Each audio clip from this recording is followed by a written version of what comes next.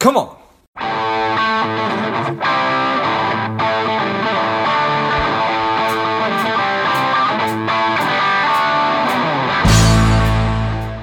The strong, the powerful Chris Mealy is here on Money Savage Create. Welcome, Chris. Thank you, George. Good to be here. Chris is the managing partner at Software Pricing Partners. They're an organization helping B2B software companies develop innovative pricing strategies that delight customers. I'm excited to have you on. Chris, tell us a little bit about your personal life, some more about your work, and why you do what you do. Well, let's see. I'm an avid scuba diver, so that's probably my favorite hobby, although in this day and age, a little bit hard to get to those destinations.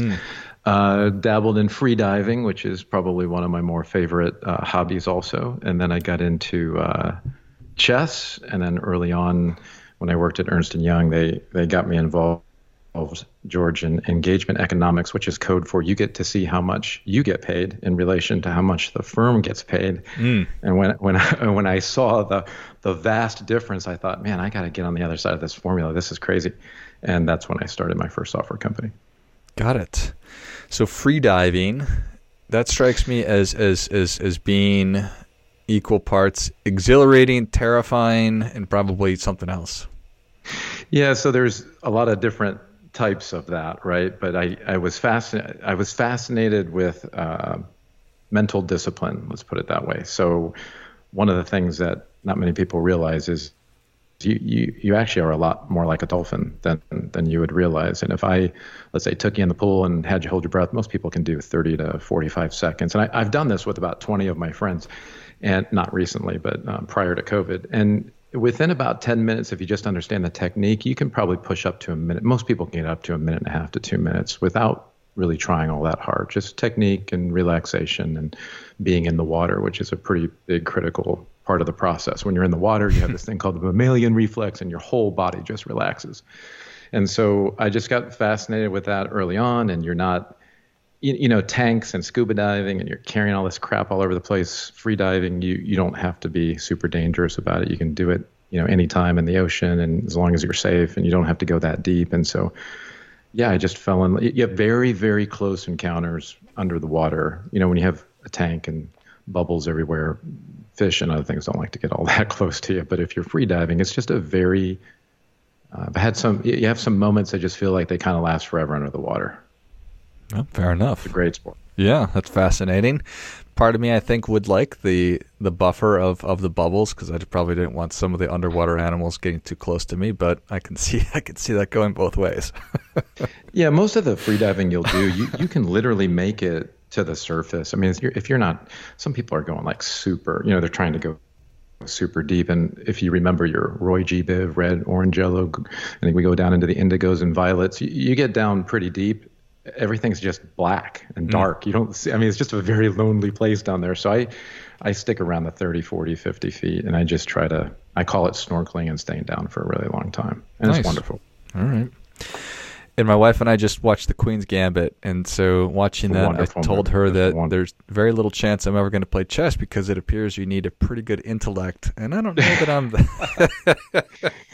It's just it's a lot like what we do in software pricing when you're looking at risk and patterns. The trick to chess is you play enough games, and of course that's the trick, right? There are technically almost infinite variations, but there's, you learn the patterns, you recognize the game, and that is the game. You got to play a lot of it, and you got to do a lot of puzzles, but it's a game of consequences. I like exploring games of consequences, and you really have to pay attention and not get trapped into blind spots. So it's my son, he's 7 years old. He started to get into it. It's great for kids. You got to give them a little bit of coaching early on, or they'll tend to bail if they get too frustrated. But I think it's one of the best.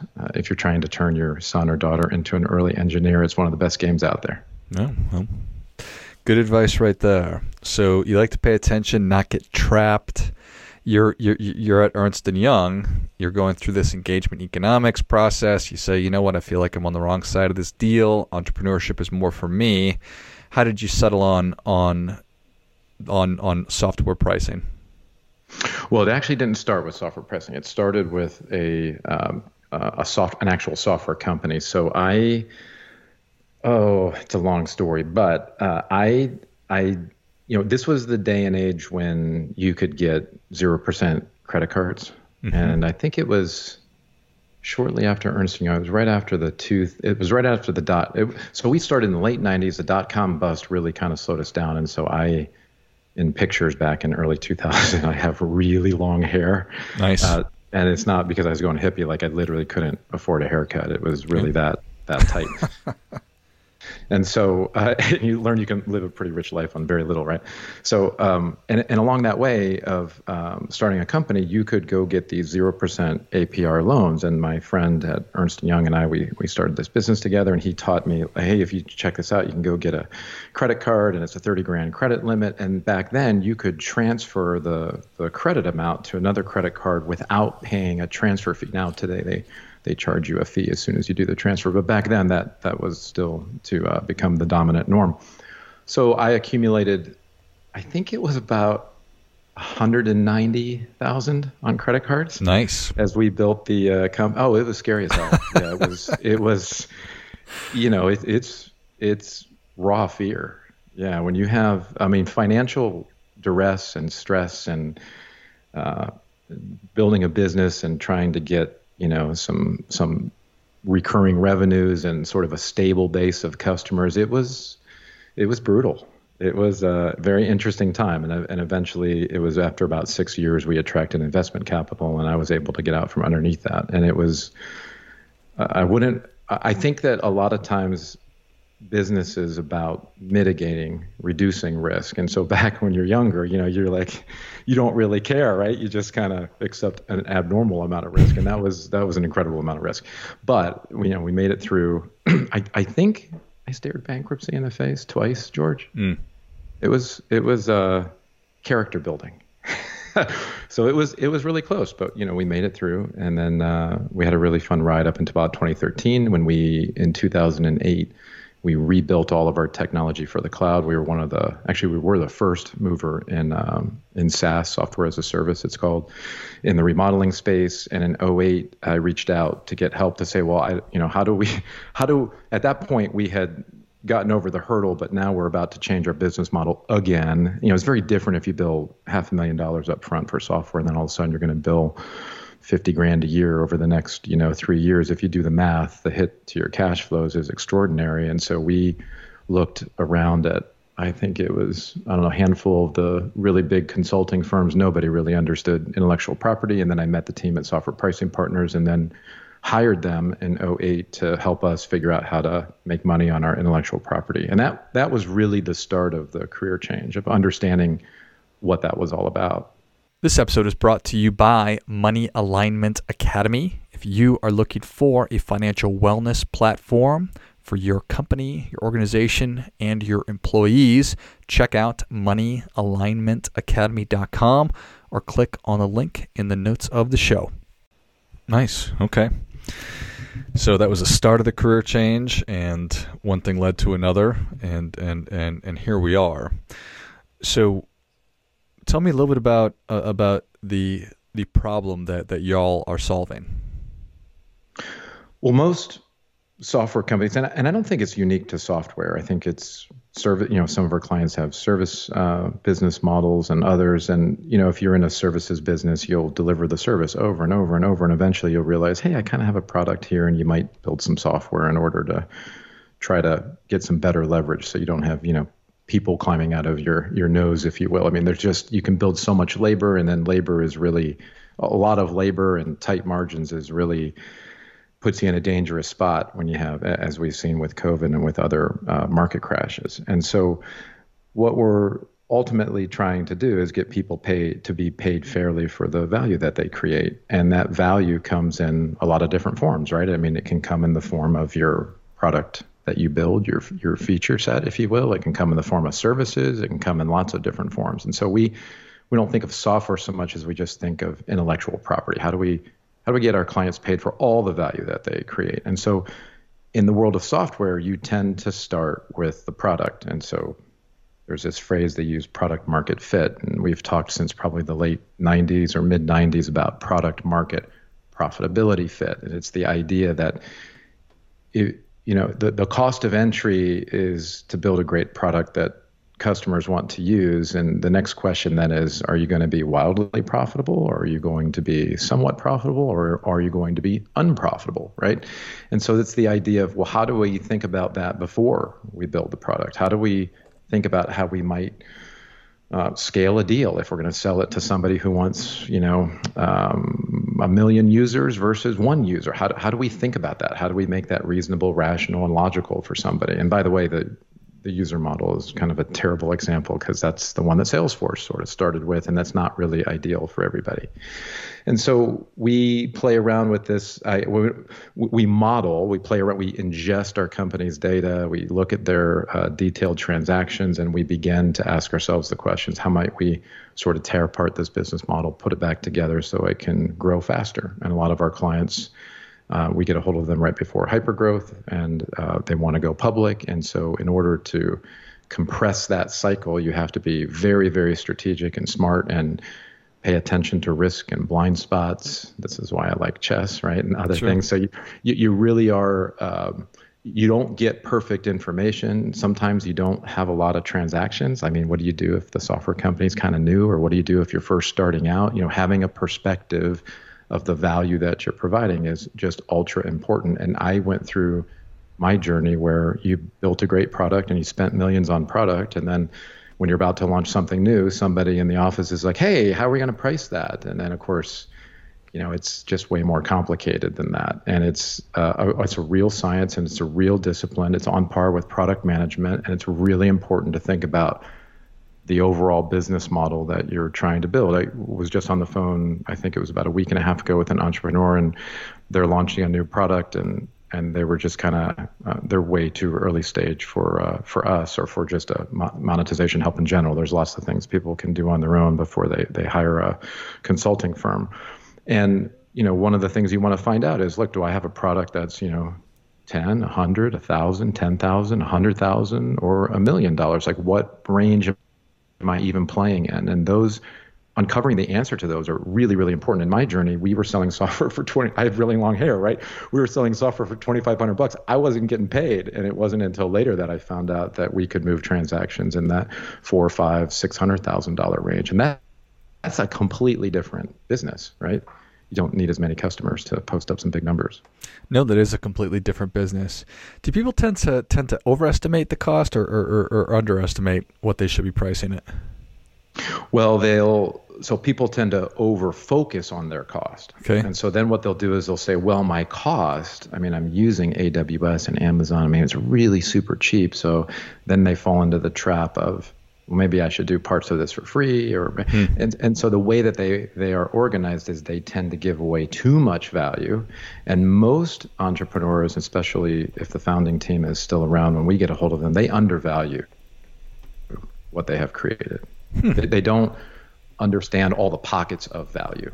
They have customers who are, maybe spending $1,500 with them a year, and they're running like a $30 million business off of this software platform. It's so egregiously in the favor of the buyer of the software. It's unfortunate. And so I think when you think about from an engineering perspective, you are early on worried about your costs, right? I mean, you may be like me, all the costs were going on my credit card, and I'm watching them like every minute, like, oh God, this is killing me. And so you tend to get an over focus on your cost. And then you start to think about, well, if I just have my costs like this and I make a little bit more than my costs, then I'll be okay. And I'll make it up when I get to the, 100,000th customer, which of course you may not ever get to. And so yeah, that's a lot. When you're focused on your costs, you're gonna undervalue what you created. Got it. That certainly makes sense. Going back to that engagement economics thing, it's like you're looking at it from too narrowly focused, perhaps. And I think that I imagine people probably make the mistake of trying to price via kind of analogy, thinking, well, I'm only paying this much for that, so therefore here's how much I'm going to charge. So they undervalue. And I totally appreciate everything that you're saying about all the different value pockets and all the different aspects of it. How long does it typically take? How like what's the duration of an engagement for you? It's about 12 weeks, but then we stay with our customers, at various checkpoints. A lot of times, so let's rewind, and it really depends first on like, well, what stage are you in? So if you're early stage, and in our definition, early stage is right after startup. So startup is, we're all sharing a nut roll in the back of the office. We can't afford a haircut. Early stage is we have a stable base of customers and we are paying, even the founders something. It may not be ideally what they want to make. And it doesn't matter if they're have investors or not.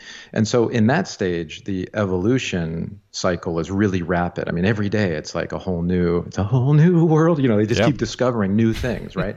And so you're going to be wanting to be super flexible during that stage. If you're late stage, you already have not just stable bases of customers, but, emerging competitors. And it's really a substantiated market where, multiple players are starting to push potentially price points down in the form of competing alternatives. Then we have much longer term things that we can do, and we have to be careful how we make those changes. So, for example, imagine you and I had a software company, George, and we had 150 salespeople worldwide. Like, you could imagine making a change and just rolling that out to them isn't going to happen tomorrow. I mean, there's got to be a kickoff, there's got to be communication, there's got to be material. I mean, the gearing organizationally to communicate the change in and of itself makes things just slower. And so when you're in a high evolutionary period early on, you want to be iterating very quickly. And so the way in which you would, we just published an article about sort of this idea of beta. And I always hated this term beta because when I was selling software, which I had to do for almost 2 decades, the beta carries with it the idea that it's buggy, right? And then, it also carries with it the idea that it has to be free. Mm-hmm. And it's super hard to make money on free. It's really, really hard to make money on free. And not many people will hit the next Twitter kind of business model. That's sort of maybe the appeal of that is we'll get a whole ton of people, which just means we'll have a whole ton of cost. And a lot of people get trapped with a whole ton of cost. And all these free users just never really make their way over to getting paid or to getting you paid. And so when you are doing a beta, we sort of reframe that and say, it's really an early access program, because an early access program really for anybody starting implies something fundamentally different, right? An early access program implies I have a limited number of participants, so get in line, George. I hope that you can be selected for this wonderful opportunity. Secondly, it implies we are going to charge for it. Third, it implies that you as an early access participant are going to give me insight, the firm insight into the product. And so you get this inexorable footprint on the product where when the product is built and we get to commercial packaging and pricing, the product will match better for your operation, and you'll get a kickstart and a competitive advantage in the marketplace. And these are just some of the ways in which you would present that. And whenever I'm chatting, I do this, there's an entrepreneurial course that I speak at here down in Charlotte. And one of the things that happens is we start to initiate a new service or a new product, and we tend to start maybe in the free category or the severely undercharged category, and no one really realizes what that really speaks to in the marketplace. I mean, if you think about something that you get for free, then I'm already tagging a value to that, which is really not all that great because I'm not going to charge for it. And then secondly, if I'm charging just a little bit, I mean, have you ever, sort of had that question where you go to purchase something, you're like, man, it's just so inexpensive. I wonder if it's just kind of a piece of garbage. Like, I wonder if I should just skip over that, right? So this thing that we're picking, the money that's going to be paid, is super important. And one of the things that's horrible on service organizations is the hourly rate. I mean, if you look at, let's say, the legal profession, I've met, our legal team is phenomenal down here in Charlotte. But if you look at the hourly rate, there's a limit to what a human being would pay per hour, right? And you tend to reach that early on in your legal career. I mean, you might be in the corporate space paying $300, $400, $500, $600 an hour, and maybe for a killer partner, $700, $800. But you're never going to pay somebody $5,000 an hour. Like emotionally, you'll never write that. It just doesn't make any sense whatsoever. It doesn't even pass the sniff test. And so service organizations, if you're starting a business in the service space, is just a completely different ballgame, because if you wrap everything around your hourly rate, you get jammed really quick. And then you're sort of beholden to the number of hours you have available. It's 2,080. I know that number from E&Y, 2,080 hours in a year. If you want to like see your kids and have a normal work-life balance, that's pretty much a full-time year. And that 2,080, hope you don't have any down hours, but that's the most you're ever going to make. And that's maybe doesn't really match with maybe what the founder wants to make, right? And so extrapolating your model or the way in which you deliver that service is really super important to get people off of this hourly rate structure. Otherwise, they get trapped. You just don't get paid fairly. And so, it's a strategy of how to put so everybody knows something, and you can encapsulate that in a service or a product. And the game becomes, how do I put it in a package enough that it resonates with somebody that they'll pay a premium for it? And when I say a premium, that you are getting paid fairly for the value, and that you are treating customers fairly. That's one of the most important pieces to the puzzle, is that if two people come in and, George, let's say you were charging for a podcast, if I found out that I had to pay twice as much to get on your show as the previous one that I just listened to, man, I would be pretty upset, right? And so it's the idea of whatever you put together better have some serious thought and structure behind it, because customers talk, we all compare notes. And you don't want to find out. I mean, this is the car dealership problem, right? Nobody wants to go in there and be had. No doubt about it. Everything you just said makes sense. So, yeah, no pun intended, right? Nope. I love it. Well, Chris, Savage Nation is ready for your difference-making tip. What do you have for them? Ooh, the one takeaway that's going to change it all, right? I would say, and these kind of go hand in hand.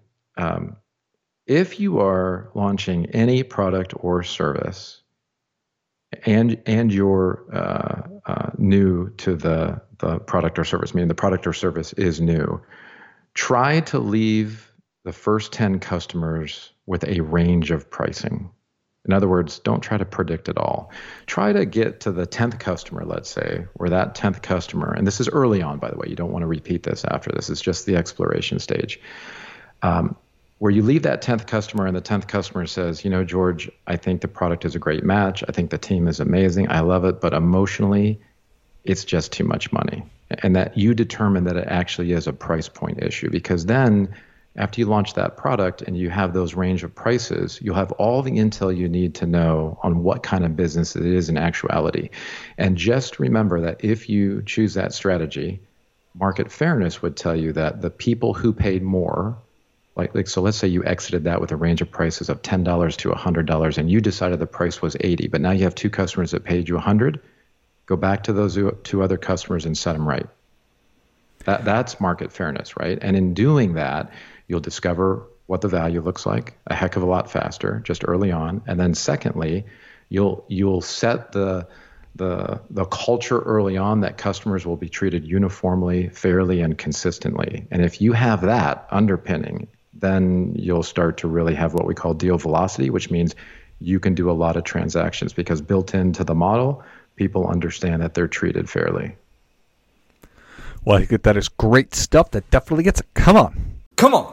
Chris, thank you so much for coming on. Where can Savage Nation learn more about you? How can people engage with you? Softwarepricing.com. Perfect. Well, Savage Nation, if you enjoyed this as much as I did, show Chris your appreciation and share today's show with a friend who also appreciates good ideas. Go to softwarepricing.com. Thanks again, Chris. Thank you, George. And until next time, keep fighting the good fight. We are all in this together.